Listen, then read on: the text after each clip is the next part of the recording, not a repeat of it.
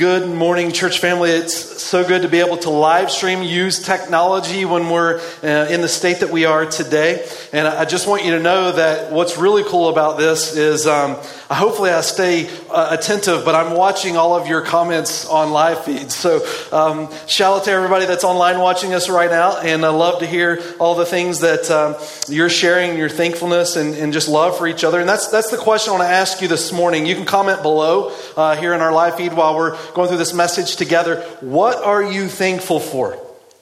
What are you thankful for? Today we are in an uncertain time. What felt like a few weeks ago, we could look to the end of our year and predict certain things that were going to happen. And today, we don't even know what next week holds. And as I thought about this together, one of the things I want to encourage us in is this idea of what the Bible has to say about gratitude. When you think about where we are in history right now and all that's taking place and the uncertainty that we're facing, one of the things that I think we could really use as people is this thought of gratitude and what the Bible says about gratitude. And the reason I talk about gratitude is because gratitude is closely linked to hope. When you read this in Scripture, you'll find that God's Word says that God's people are called to be a people of both, people of hope and people of gratitude. 1 Peter 3:15 says, always be prepared to give an account for the hope that's in you. Or 1 Thessalonians 5:18 says, give thanks in all circumstances. Thanks is this idea of gratitude. The Biblical Counseling Coalition published an article called Gratitude Builds Hope. And they looked at this word gratitude and they saw how it closely connects to this idea of hope for us. They say this in their article. In the article, Gratitude Builds Hope, they say, without gratitude, we will feel hopeless because hope and gratitude are closely connected. You can't have one without the other. Gratitude builds hope. And when you think about moments like today, we could ask ourselves, well, how in the world can I have gratitude? There's this uneasiness over jobs or health, or maybe you've watched the stock market. The idea of gratitude isn't about ignoring the trouble that we're currently in, but rather I think the biblical approach to gratitude helps us put it in perspective. Gratitude is important, especially in the lives of believers. Gratitude, in fact, is contagious. You think of the alternative of what gratitude is, and I often picture Eeyore. You think Winnie the Pooh and his friend Eeyore, or if you call it a friend, what kind of person Eeyore is? Well, he is the opposite of hope and gratitude. But when you find someone that is filled with gratitude, even despite circumstances, they might have gratitude, it is a contagious thing to be around. And so when you think in terms of gratitude, one of the passages of the Bible my heart leans toward is Psalm 136. And that's where we're going to be this morning, in Psalm 136. What makes Psalm 136 such a powerful passage of Scripture is it's at the end of the Psalms. Psalms has 150 Psalms. It's encapsulated in this series of Psalms all about thankfulness. If you start in Psalm 135 all the way to Psalm 150, you'll see this idea of celebration and thanks and gratitude towards God. But Psalm 136, most particularly, is a psalm written right after the Babylonian captivity when Israel's leaving Babylon and they're going back to their promised land and they're rebuilding. And they have gone through a lot together. They've seen loved ones die. They've lost their earthly goods. They were carried away as slaves, and now they're coming back into the land with certainly less than what they had before. And yet, in the midst of that, they write Psalm 136. A psalm of gratitude. This psalm is seen as such a psalm of gratitude that rabbis will refer to this as the Great Hallel, which means the word Hallel is hallelujah. Out of all the psalms, Psalm 136 is the great hallelujah song. And so this is a wonderful song for us when we consider the idea of how we can have gratitude to begin to fathom what God has for us in Him as we celebrate through this psalm together. As we ask the question, how can I have gratitude at a moment like this? So let me ask you this morning, this key question I want to start with. How would you finish this sentence?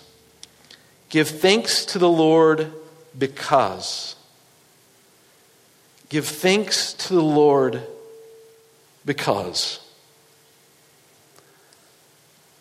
Is your gratitude and thankfulness, is it based on possessions? Is it based on positions?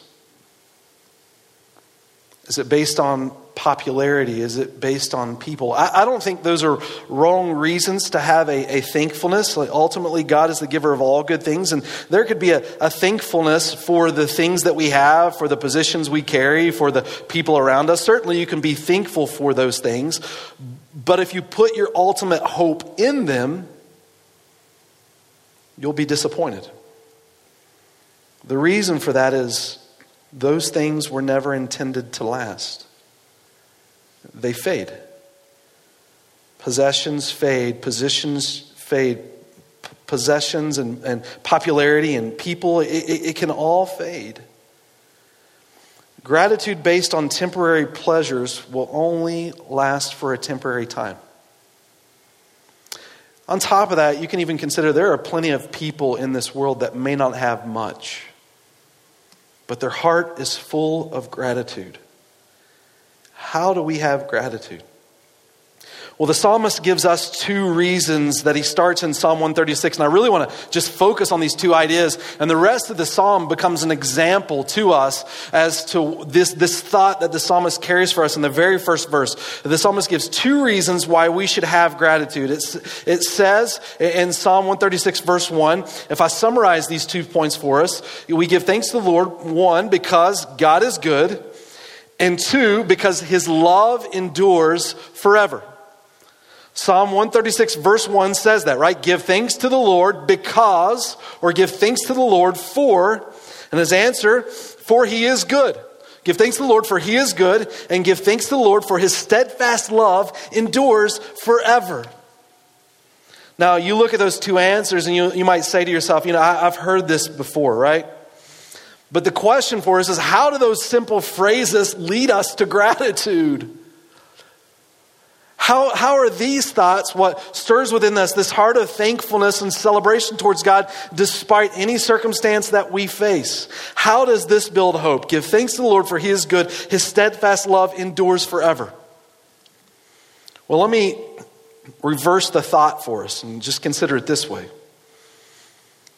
What are 2 reasons we lack gratitude?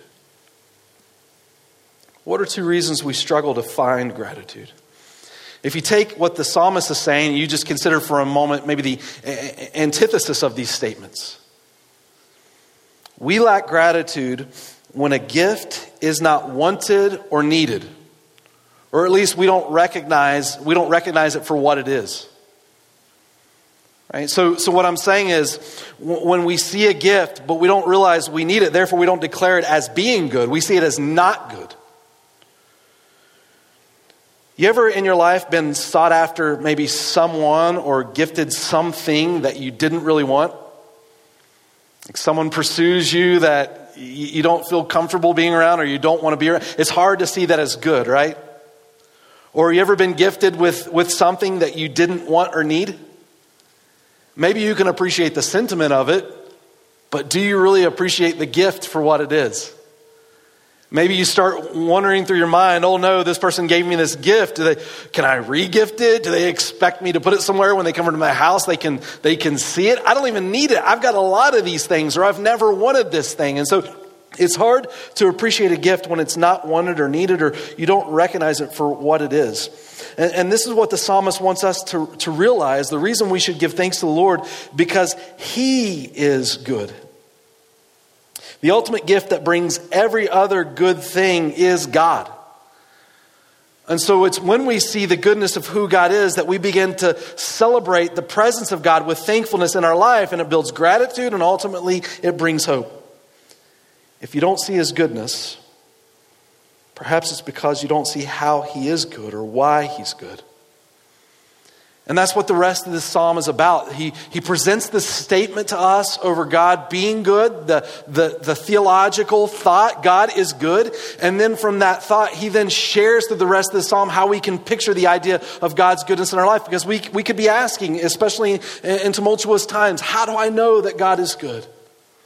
Or the other thought, We lack gratitude for two reasons, right? We see a gift as not wanted or needed, or the other one is we lack gratitude when a gift becomes an expectation, not an appreciation. When you see it as something that's owed to you rather than something that's gifted to you out of grace. That's what the psalmist is wanting us to understand in this statement. He says it over and over. His steadfast love endures forever. And this idea of God's love, some translations say mercy. It's the Hebrew word hesed. And what it's communicating for us is covenantal language. And so here's what we need to ask ourselves. When it comes to the idea of God and His presence in our lives, do you deserve Him? See, if you feel God owes you, then you'll lack gratitude.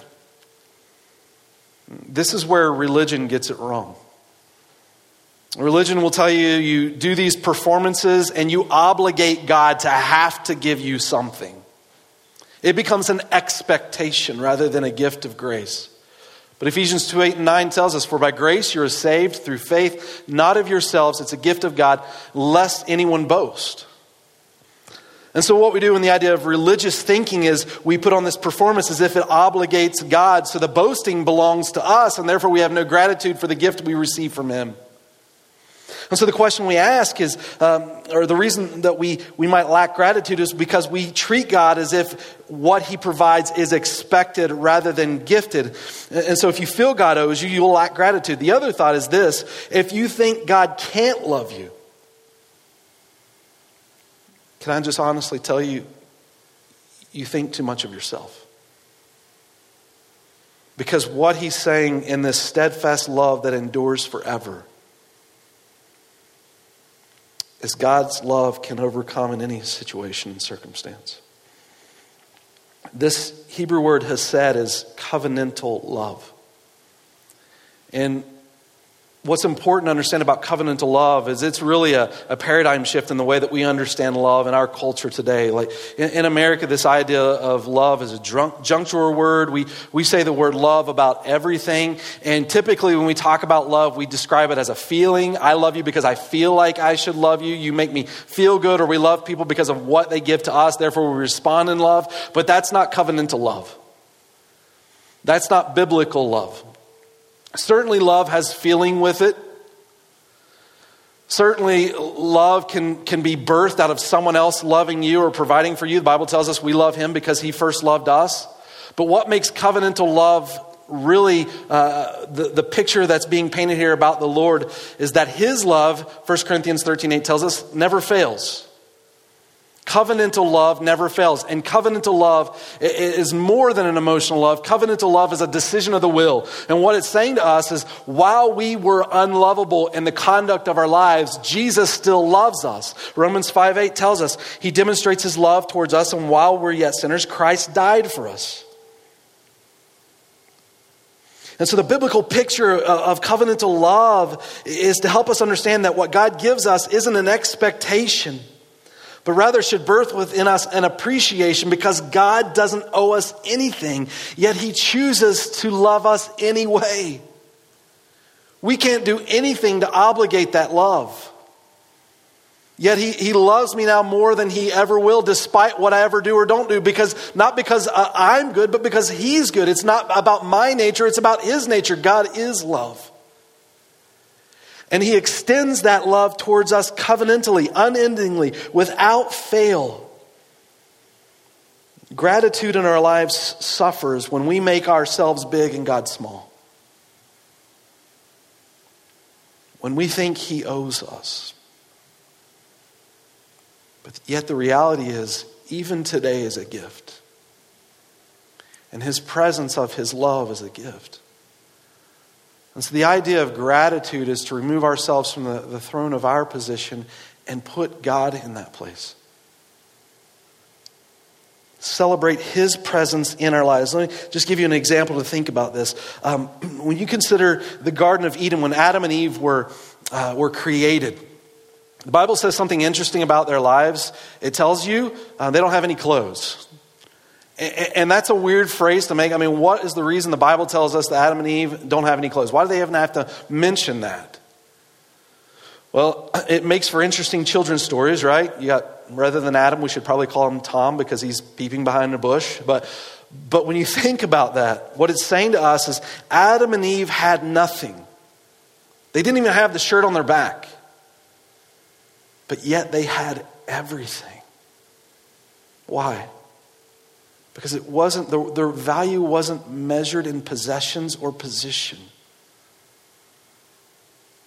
Their value was measured in their identity in God.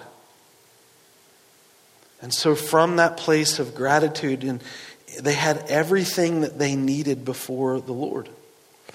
So let me just give you this observation. When your life is filled with value and belonging from God, the result is you serve from a place of having been filled and not for the purpose of needing filled. What I mean is when God made Adam and Eve, and it tells us in the Garden of Eden, they don't even have the shirts on their back. They had nothing, yet they had everything. It's from that place God says, go into the world, be fruitful, multiply, and subdue it.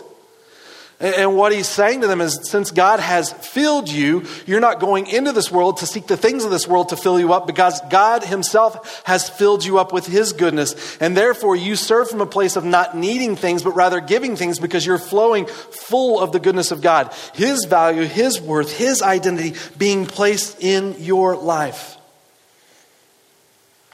That's why the psalmist, when you look at Psalm 136, this phrase is uttered 26 times. If you want to memorize 50% of a psalm today, all you've got to memorize is just this one statement. His steadfast love endures forever. The psalmist says it over and over in every verse. Your steadfast love endures forever. Why does the psalmist repeat this phrase 26 times? May I give you just maybe a suggestion? I think it's because your enemy wants to take your eyes off of Christ and rob you of the greatest possession that you have in him. The greatest identity that you have through him. His steadfast love endures forever. Not because you've obligated him, but because his covenantal love has been gifted to you by his grace. It's not because you're good, but because he's good. Even right now, in these moments, your heart can find a place to rejoice because you're loved to a degree that you've never been loved in Christ. All that you need in him. God is good. And the psalmist goes on from that verse 2 and 3. He wants us to see the goodness of God. He tells us, give thanks to the God of gods. His steadfast love endures forever. Give thanks to the Lord of lords. His steadfast love endures forever. So he's saying, look, consider the position of the person that cares for you. This idea of God of gods is Elohim. This doesn't literally mean gods as you think of God, but it could mean anything, any ruler, anyone of any authority.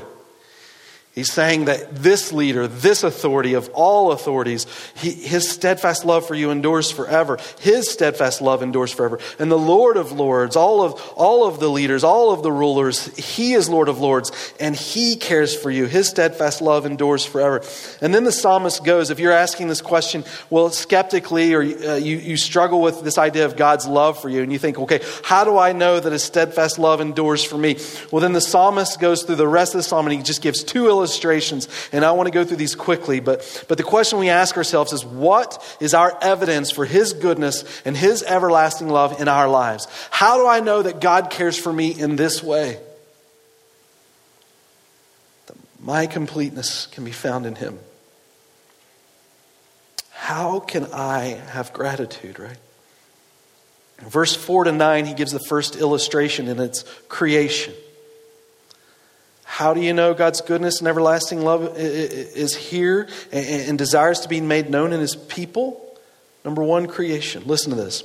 To him who alone does great wonders, for his steadfast love endures forever. To him who by understanding made the heavens, his steadfast love endures forever. To him who spreads out the earth above the waters, his steadfast love endures forever. To him who made the great lights, his steadfast love endures forever. The sun to rule over the day, his steadfast love endures forever. The moon and the stars to rule over the night, his steadfast love endures forever. So where does the psalmist go for us to understand God's love and his grace poured out through this covenantal way of loving?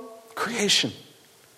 Creation. Colossians 1 verses 15 to 17 tells us that Jesus made all things spiritual. The whole spiritual world Jesus made, and the physical world, the universe, Jesus made. And he holds all things in his hands, even in these moments. And his steadfast love endures forever.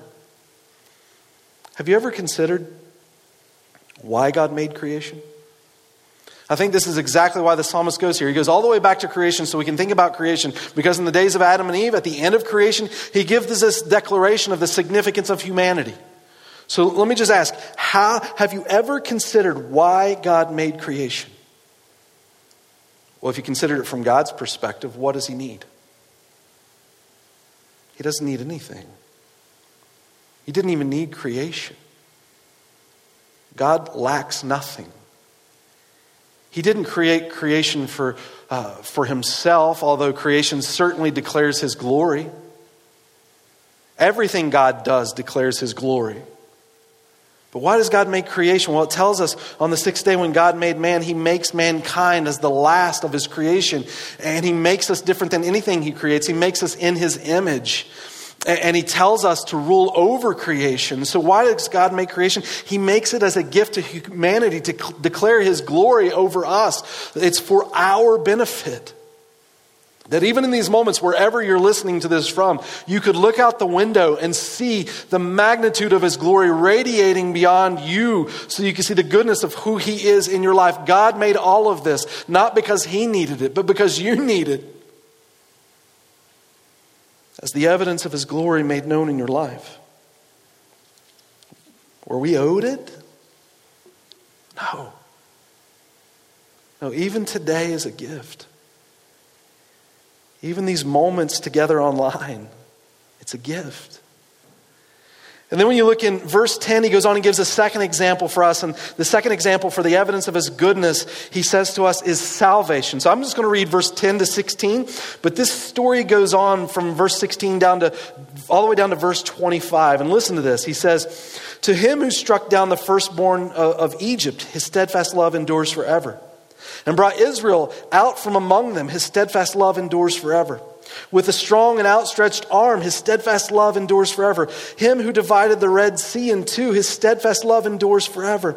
And made Israel pass through the midst of it, his steadfast love endures forever. And overthrew Pharaoh and his host in the Red Sea, his steadfast love endures forever. To him who led his people through the wilderness, his steadfast love endures forever. And he goes on from there and describes how he led them through the wilderness into the promised land.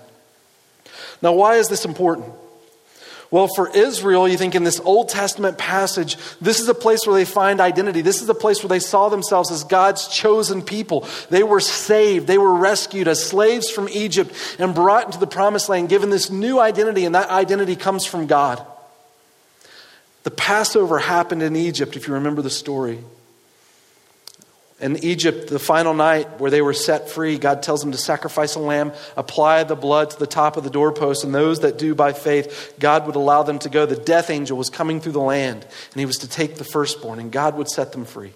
And from that moment on, they celebrated the Passover. And the Passover became a picture, a way of identity for them, as seeing themselves as God's chosen people. But as you read the rest of Scripture, what you find is the Passover becomes an image of the salvation God would ultimately bring for all people in Christ that put their faith in him. The salvation just isn't given to everyone, but it's for those who put their faith in Jesus. And so what happens in the New Testament, that the night Jesus was betrayed, on the Passover night, Jesus fulfills the Old Testament by becoming that lamb for us. He lays his life down. And when you read every one of the Gospels, they all come to this pinnacle moment of this new covenant, this new Passover where Jesus will defeat death and sin. And in Matthew 26 and Mark 14 and Luke 22 and John 13, the night of the Passover celebrated where Jesus pulls out communion. Some might refer to it as sacrament. But Jesus, on the Passover night, he pulls out communion. And now he identifies himself as that Passover lamb for us. And the picture of this Exodus, this picture of freedom in Psalm 136, not just becomes an identity for Israel as God's chosen people, but for anyone who puts their faith in Christ. His steadfast love endures forever. 1 Peter 1:12 tells us that even the angels long to look into this moment. The angels are mesmerized by God who would become flesh and give his life for you. And why would he do that? Because he owed you? No. But because of his covenantal love towards you. His steadfast love endures forever. When you look at the pages of Scripture, what you see in the Gospels is that story told over and over again. And it's not to the religious heart, honestly, it's to the rebellious heart. Jesus had adversity with religious people because they couldn't see their need for God. They thought that they were good enough. But it was the rebellious heart that came to Christ. God didn't owe them. But he loved them and transformed them. Even to the point when they had nothing in Jesus, they found themselves having everything they needed. Their hope was not intended to rest in things, though it's great to have gratitude towards things, but to recognize in the things that you have that God calls us to ultimately see all good things as coming from him. The things of this world will pass, but what you have in Christ will last. And so you think in stories of the Bible like the woman caught in adultery. John chapter 7 verse 53 to John chapter 8 verses 11. The woman's brought before Jesus and they're ready to kill her. And Jesus looks at the crowd and says, "Let he who is without sin cast the first stone." And one by one they begin to drop their stones from the oldest person to the youngest. And Jesus turns and looks at the woman and says, "No one condemns you, neither do I. Go and sin no more." In our religious way of thinking, we oftentimes like to reverse that, right? Go and sin no more, and then Jesus would say, "And neither do I condemn you." We make ourselves look lovable, therefore God will love us. That's the way that we think. But that's not what Jesus says in this story. Jesus says, "I condemn you no more. Go and no longer sin." His steadfast love transformed her. Do you see what I'm saying about the significance of Christ? If we think religiously, we get it wrong and we wane in our gratitude. But when we see Jesus for who he truly is, that love transforms us and leads our soul to sing. His steadfast love endures forever. To the point that he would even come to the woman caught in adultery and say, I don't condemn you. Go and sin no more. When you think of the story in Luke 19 of Zacchaeus, you know the story, Zacchaeus was a wee little man and a wee little man was he, right? He climbs up in a sycamore tree for the Lord he wants to see. The first 10 verses of Luke 19 share that story with us. Have you ever wonder why Zacchaeus would be climbing the sycamore tree? I know sometimes we like to think, well, he's a small man and he needs to see in the midst of a crowd. But reality is that's probably not the only reason. It may even be the main reason Zacchaeus climbs the sycamore tree. Because Zacchaeus was a tax collector.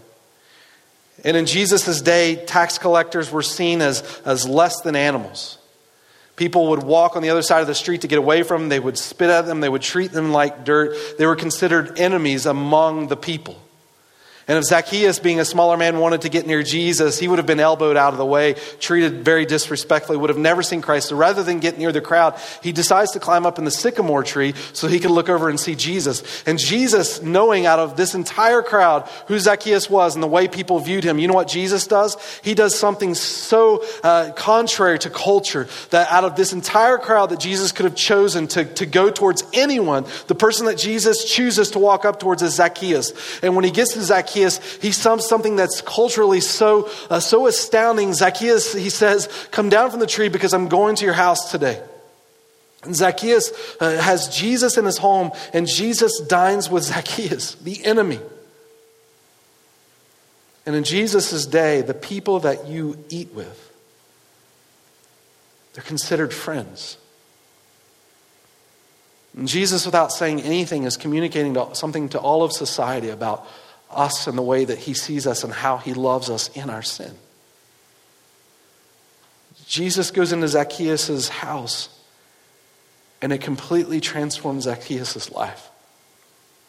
That to the point Jesus, in his conversation with Zacchaeus shares to him that he's going to give back to everyone he's taken from as a tax collector fourfold. His life had been transformed with such gratitude because of the goodness of his God. Do you see God's goodness as something you need? Or do you see God's goodness as something that you're owed? Does salvation in his creation show you your need for him? If not, we won't have gratitude. But if you see today as a gift, and you see the love that God extends to you in salvation as a gift, your heart sings with praise. Not because your hope in this world, and it's not to ignore the challenges we face in this life. It's not to say that things aren't hard. But it is to say that we have a greater hope that transcends us all, because God's love will never end. His love for you will never end. Friends, my hope for all of us in thinking about this is that our hearts would bow in reverence towards this King. He didn't owe it, but he extends it. And the Bible says to us, whoever calls on the name of the Lord for salvation is saved. His love rescues us. Don't assume that you're beyond God's love. And if you do, you think too much of yourself and too little of God.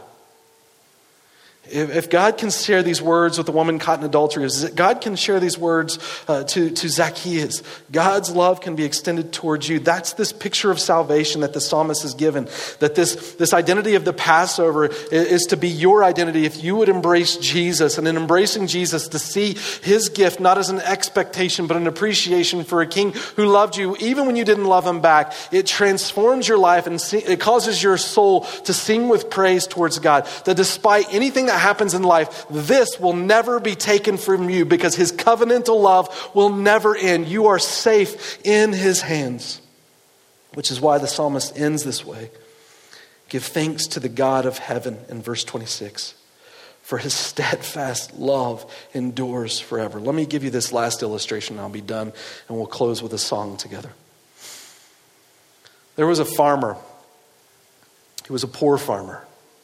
He was a carrot farmer.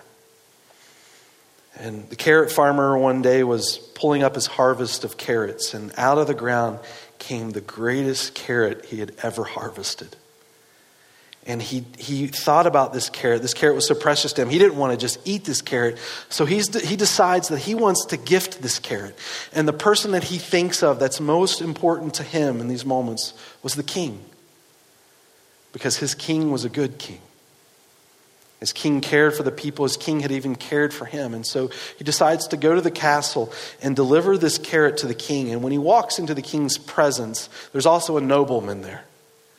And the nobleman sees this farmer bring in the carrot, and he thinks to himself, how silly. This king doesn't need a carrot. This king has whatever he needs. This king has many carrots. But when the poor farmer brings the carrot before the king, he says to the king, King, this is the greatest carrot I have ever harvested in my life. And because you've been such a good king, I just want to give this to you out of appreciation. And when the king receives the carrot, though the king has many carrots, the king is blown away by the demonstration of this poor farmer's love, because he knows that this came out of struggle for him. And the king responds and says, you know, farmer, around your land, you're surrounded by farms. And I own all of those farms. And I want to give you those farms. And now the farmer's just blown away by the love. He walks out in celebration because all he really wanted to do was just love his king out of the love that his king had shown to him. And the nobleman sees this and he decides, you know, if the king does that with a farmer over a poor carrot, How about I go out and just buy the greatest gift I can afford for the king? And so he goes out and he buys the fanciest horse that he could find, and he brings it into the king and he offers it to the king. But the king sees right through what the nobleman's doing. He says, I know, nobleman, that you're giving this gift because you saw what I gave to the farmer. But I'm not going to give you a gift in return. He said, the farmer gave out of a love for me as his king. But truthfully, nobleman, you're giving to me not because you love me, but because you love yourself. When it comes to God, I wonder how many of us, or how often we, might worship not because we see our King as good, but truthfully, we love ourselves. And all we really want is for the King to do things for us. When we think about gratitude, it doesn't start with, we come to God because I want. Truthfully, it starts with, we come to God because of who He is. He is good. And His steadfast love endures forever. The question for us this morning, when it comes to gratitude, do you see your King this way? Do you see Him as good? And do you see the things that He provides, or just the provision of Himself, as being something that you're owed, or something that He's gifted? Do you see His love for you as unconditional, never ending, regardless of what today holds or tomorrow? His love endures forever.